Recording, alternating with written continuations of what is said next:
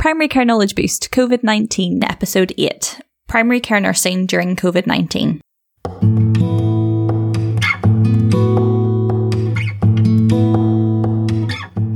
Hello and welcome back to Primary Care Knowledge Boost. Today we're talking about nursing in primary care and the community during this COVID-19 pandemic. Yep, so today we talk about how the job role has changed in primary care and community nursing and the innovative ways in which nurses are working and the support available to them, as well as how other community colleagues can help the nursing teams during this difficult time. Yeah, they've been doing an absolutely amazing job and we wanted to highlight the work that they've been doing and talk about challenges that are specific to their job at this time. So we hope you enjoy. So we'll just start with introductions. Would you all like to introduce yourselves? Hello, I'm Leslie Royal Pryor. I'm the Primary and Community Nurse Lead for Greater Manchester Health and Social Care Partnership. Hi, I'm Moira Ogun-Sarkin. I'm Greater Manchester Training Hub Lead Nurse Educator and also Lead Nurse for Practice Renewal for Salford Primary Care Together and Hands-on Practice Nurse at the moment. Hi, I'm Joanna Bircher. I'm a GP in Stalybridge, which is in Tameside and Glossop CCG in Greater Manchester, and I'm the Clinical Director of the Greater Manchester GP Excellence Programme. So today we're talking all about community nursing. Can you just let us know, so how would you say community nursing has changed in primary care since COVID-19? Massively. I think it's evolved very quickly for both community nurses and practice nurses. Many nurses have had to make rapid adjustments and changes in the roles and the way that they provide care with this ever-changing circumstances that we're in, really. They've had to show great resilience and the ability to rise to a challenge while they're still maintaining sort of high-quality care, safe care. Do you have any thoughts, Moira? Is it for being on the ground? Have you seen that it's changed? I think, as Leslie said, that we've adapted very quickly. I think each GP surgery's found their own challenges, whether they've been a single-handed practice or a practice within a large building. They've either done things outside, used car parks and things like that, or changed how they've worked inside. Yeah. And now we are learning how to triage, and the risks that come with triaging, we're learning to adapt quite quickly, because before GPs were very good at triaging patients, but nurses not as good. So we've learned a lot of new ways and how to ask questions and listen to answers. So I think for nurses, we've had quite a steep learning curve quite quickly, but we've learned to adapt to the new environment. Yeah, I think I'd agree with that, Moira. So GPs were perhaps more used to offering care over the telephone, even beyond triage. I know some of our nurses would say follow up results for someone who was working by over the phone, but the vast majority was face to face, where you get all the advantage of those kind of non-verbal communication things which help. I'm wondering whether you've had any experiences of the nurses starting to use video consultation at all. Not in our practice yet, but I do know in a couple of practices in Salford they have. And things like the diabetic foot check, patients have actually shown the feet, over the phones or taken photos over the phone. So it is coming in. But I think for nurses, we need a little bit more training on that. Where the GPs are just so used to it, we found it quite difficult. It's been a massive learning curve for me. I think it's that I haven't done much telephone triage as a GP. I qualified a few years ago now. I've not been in practices that have used it much. So it's a completely different set of skills, I think, for telephone. And I read a lot about especially secondary care nurses and community nurses as well, obviously, gowning up and putting the full face mask on and patients not being able to see you smile. It's a lot of that with our work. A lot is non-verbal communication. I think what we found in the GP setting, I guess, is that video is helping to replace some of that non-verbal that we're missing from the face-to-face. But yes, as you said, it's probably taken a little bit longer to come into nursing. So in terms of practice nursing, what is life like at the moment for you as a practice nurse, Maura, and how's the job changed? The job's changed quite a lot. Mornings tend to be our triage, so everything gets put on a triage list and we work our way through it, whether we need to see them, whether we need to do a telephone review. And then the afternoons, we then look at bringing patients in that need to. So it could be baby-ins, everything we do over the phone first. So when they come in, we basically just give them the injections and out they go. We've no time to interact, how's mum, how's baby, how you bonding, any problems. So we are missing that interaction. The healthcare assistants are doing just the blood. So what we're doing is all the long-term condition questions over the phone.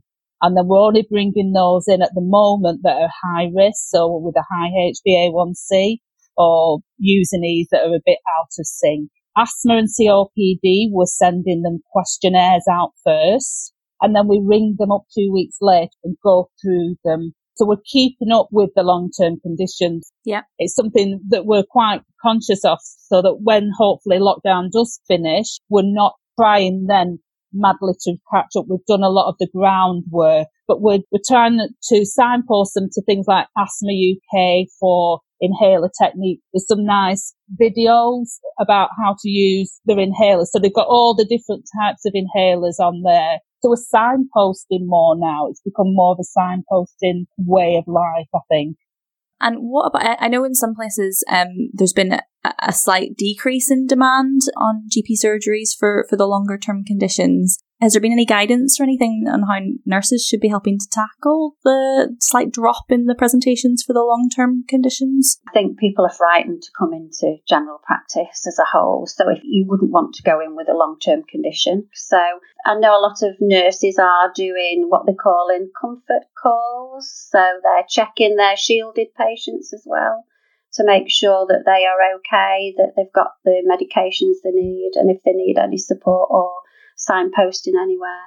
I agree. I think that outreach stuff's been lovely for the nurses and the HCAs to be involved in, because people feel genuinely cared about with a phone call that's come out of the blue from a clinician they know cares about them. I think in terms of patients who are frightened to come in or the drop off in demand, pretty much every practice has got a different way of setting up its recall systems. And I think what happened just around the time of lockdown and just before is because we needed to stop people just walking through the door, because many people were unaware that their symptoms could mean they were carrying coronavirus or had COVID-19 and were potentially bringing it to practice. And that kind of ability to just come into your appointment stopped incredibly quickly, and practice machinery and kind of leapt into place, and everyone was contacted and told not to come, and in a kind of flurry, which I think almost left the impression that general practice was closed for business initially. And that, of course, was a bit of a false impression. It was just an immediate response to needing to stop people just walking in who could potentially infect other patients or our staff. And turning that around is a kind of a conversation that needs to be had between the clinicians and the management team of every practice to find out what were our previous recall systems and how can we now generate some kind of proactive recall system that is safe for patients and kind of risk stratified. And many nurses are actively involved in running their own recall systems, and in other practices they're completely run by managers in the practice. So if you're a GP practice nurse and you're not sure what the current system is in your practice, then you've now got an important role to play in trying to shape that, because you know your patients with long-term conditions, and you also know how long it might take you to do something over the phone compared to face-to-face in a way that the manager running the practice may not know. So I'd say if you're a GP practice nurse in an organisation, you're not sure how your recall's now working, even if it worked brilliantly before, get in there and try and shape it would be my tip, because you know your workload and your patients best. Yeah.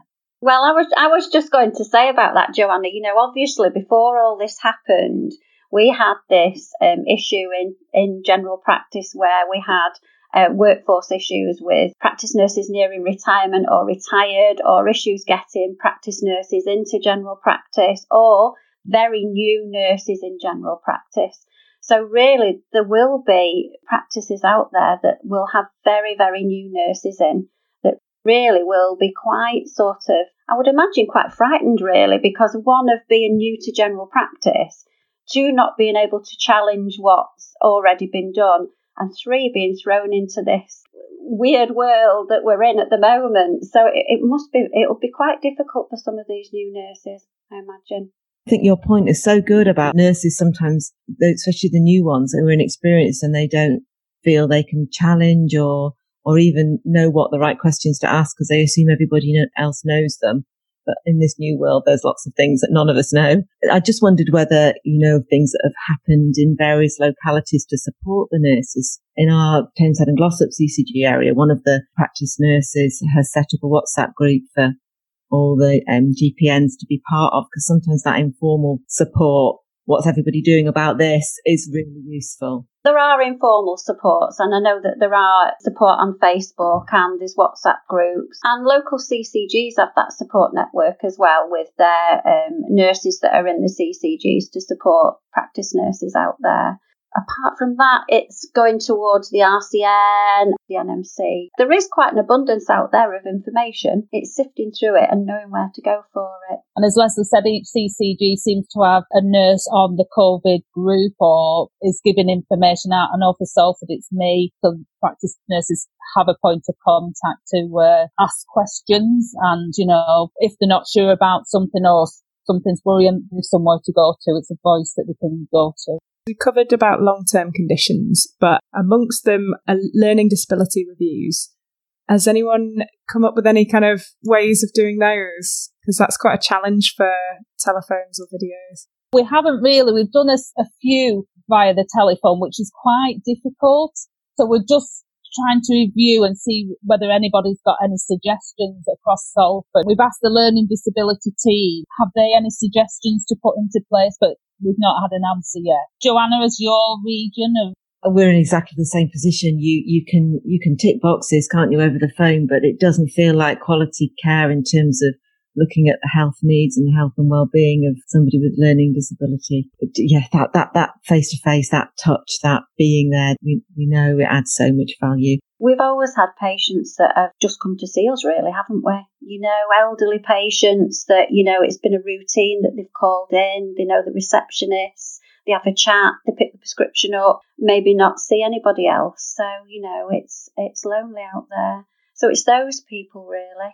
But who knows, on a positive note, maybe they're now finding their support structures somewhere else, which could be something which could be of benefit to them, I guess. I imagine that those check-in phone calls that you mentioned before, Leslie, the nurses and HCAs are doing are possibly filling in some of that gap. We know our social prescribing link worker team are very keen to be involved with exactly that kind of person that is socially disconnected, and that maybe this pandemic has highlighted that in a way that, you know, we hadn't realised before.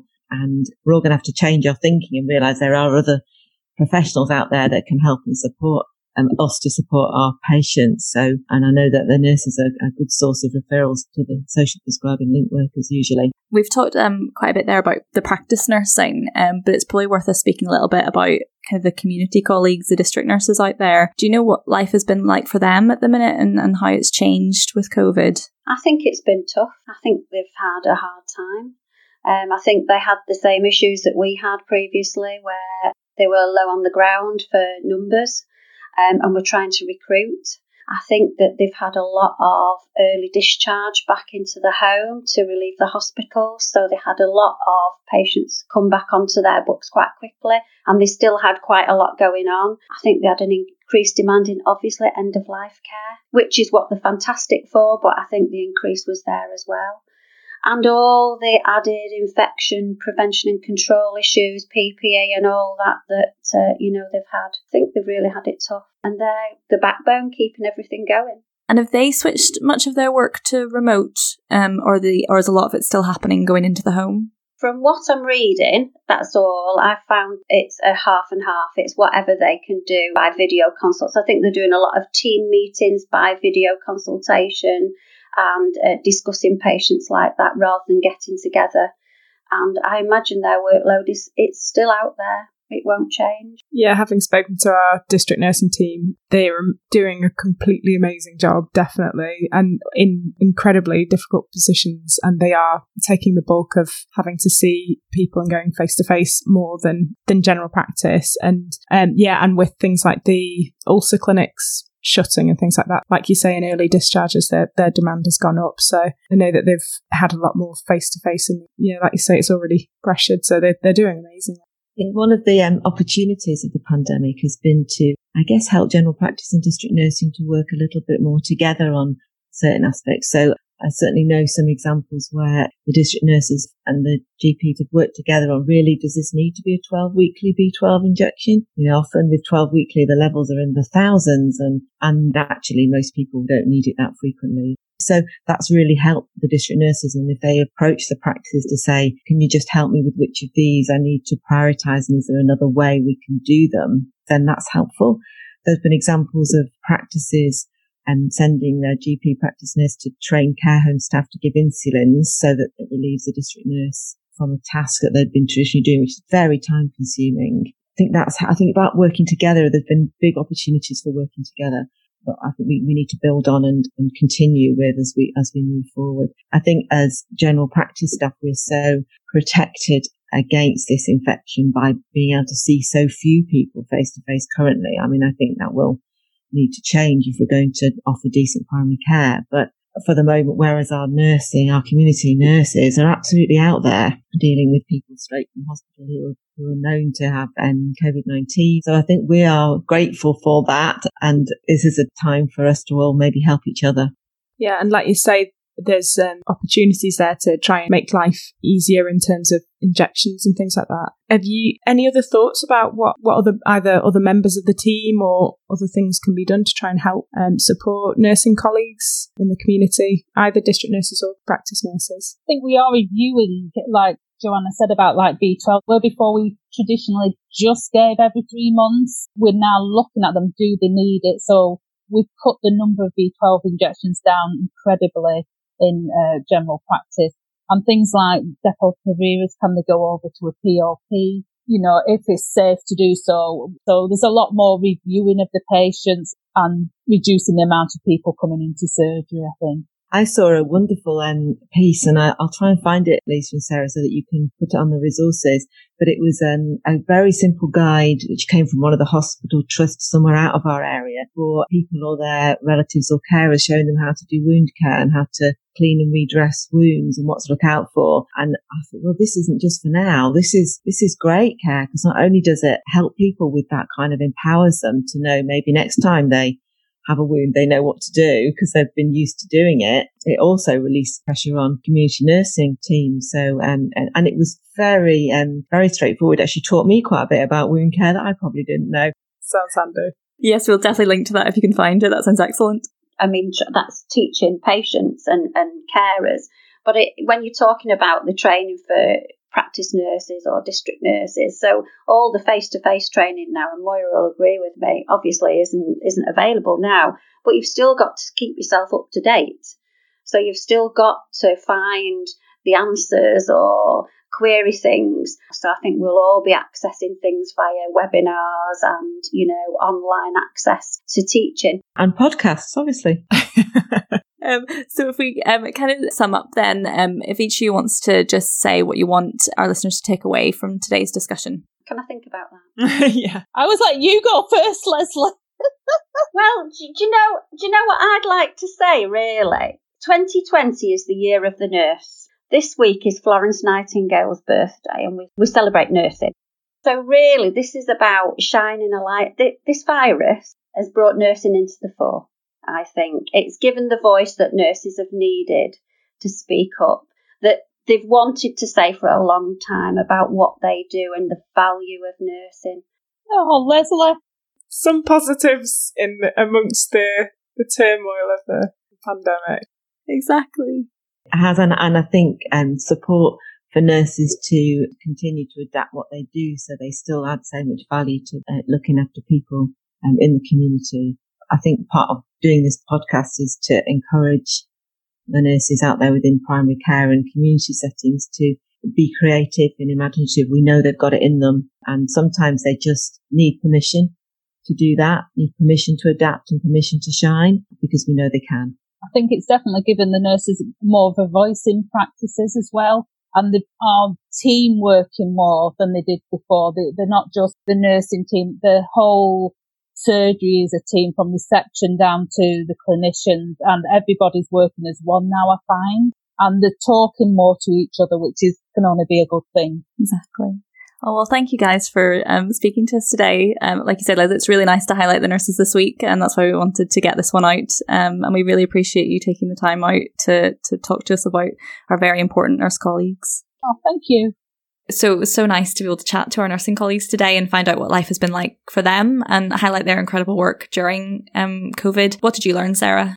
Yeah, I took away quite a lot from that, definitely. Yeah, so particularly talking about reviews, it's made me think that though we're dealing with some of the kind of prioritising blood tests, I don't know how much we're doing of the reviews as well, and sort of taking advantage of kind of what you can do over the phone or video. Yeah. So that's made me think that I can bring that to our practice, definitely. Yeah, I think they were right when they were saying about how now's the time to think about changing your recall system. And how you do reviews and think about it when you've got the opportunity, I guess. And yeah, it was also interesting thinking about nursing consultations and how non-verbals are really important to them as well. And perhaps that maybe video needs to be adopted by our nursing colleagues as well, which I hadn't fully considered, I don't think. Yeah, it sounds like so important really for everyone. And then at the end, it was useful to, again, consider how it can sometimes be difficult for nurses in the community to maybe speak up and challenge processes that have been in place for a long time, particularly new nurses. But they're sometimes best placed to actually know how things should be changing and what needs to be done. So yeah, really nice message to tell them out there not to be afraid to speak up, and they will know things that are really important for us to know. Yeah. And yeah, just having those discussions are so important. Well, and also working as a team as well. The fact that we're all thinking about different solutions together, and teamwork is much better than people trying to think of it on their own. Yeah. I also really liked the thoughts about resources, just in terms of different ways of signposting. I know that as in my work as a GP, I've been doing a lot of signposting to different resources, but actually everyone is, and sort of pooling what you've got would be really useful. So the asthma UK thing I'll be using. Very important points there, I think. So yeah, thank you to everybody who's been in touch with us. We've got lots of different ways that you can get in contact if you want to. We've got Twitter, and our handle is @PCKB Podcast, and you can also email us, and our email address is primarycarepodcasts@gmail.com. Yep. And we've also got a little Survey Monkey link on the episode description, which takes 1 minute or 2 minutes to fill out, and is always really lovely when we get emails with those. So, and you can put suggestions there as well. It's anonymous. Till next time. On Primary Care Knowledge Boost. Hey guys, just a friendly reminder that these podcasts are for healthcare professional education and shouldn't be used for medical advice by the general public. They were recorded in Greater Manchester in 2020. Guidelines can vary by location as well as over time, so always check for up-to-date local and national guidelines before making treatment decisions. The content is based on our interviewee's opinion and interpretation of current best practice. It's your responsibility to use your clinical judgment before applying or relying on information solely from this podcast. Check out the episode description for full details and any links that we've mentioned in the episode.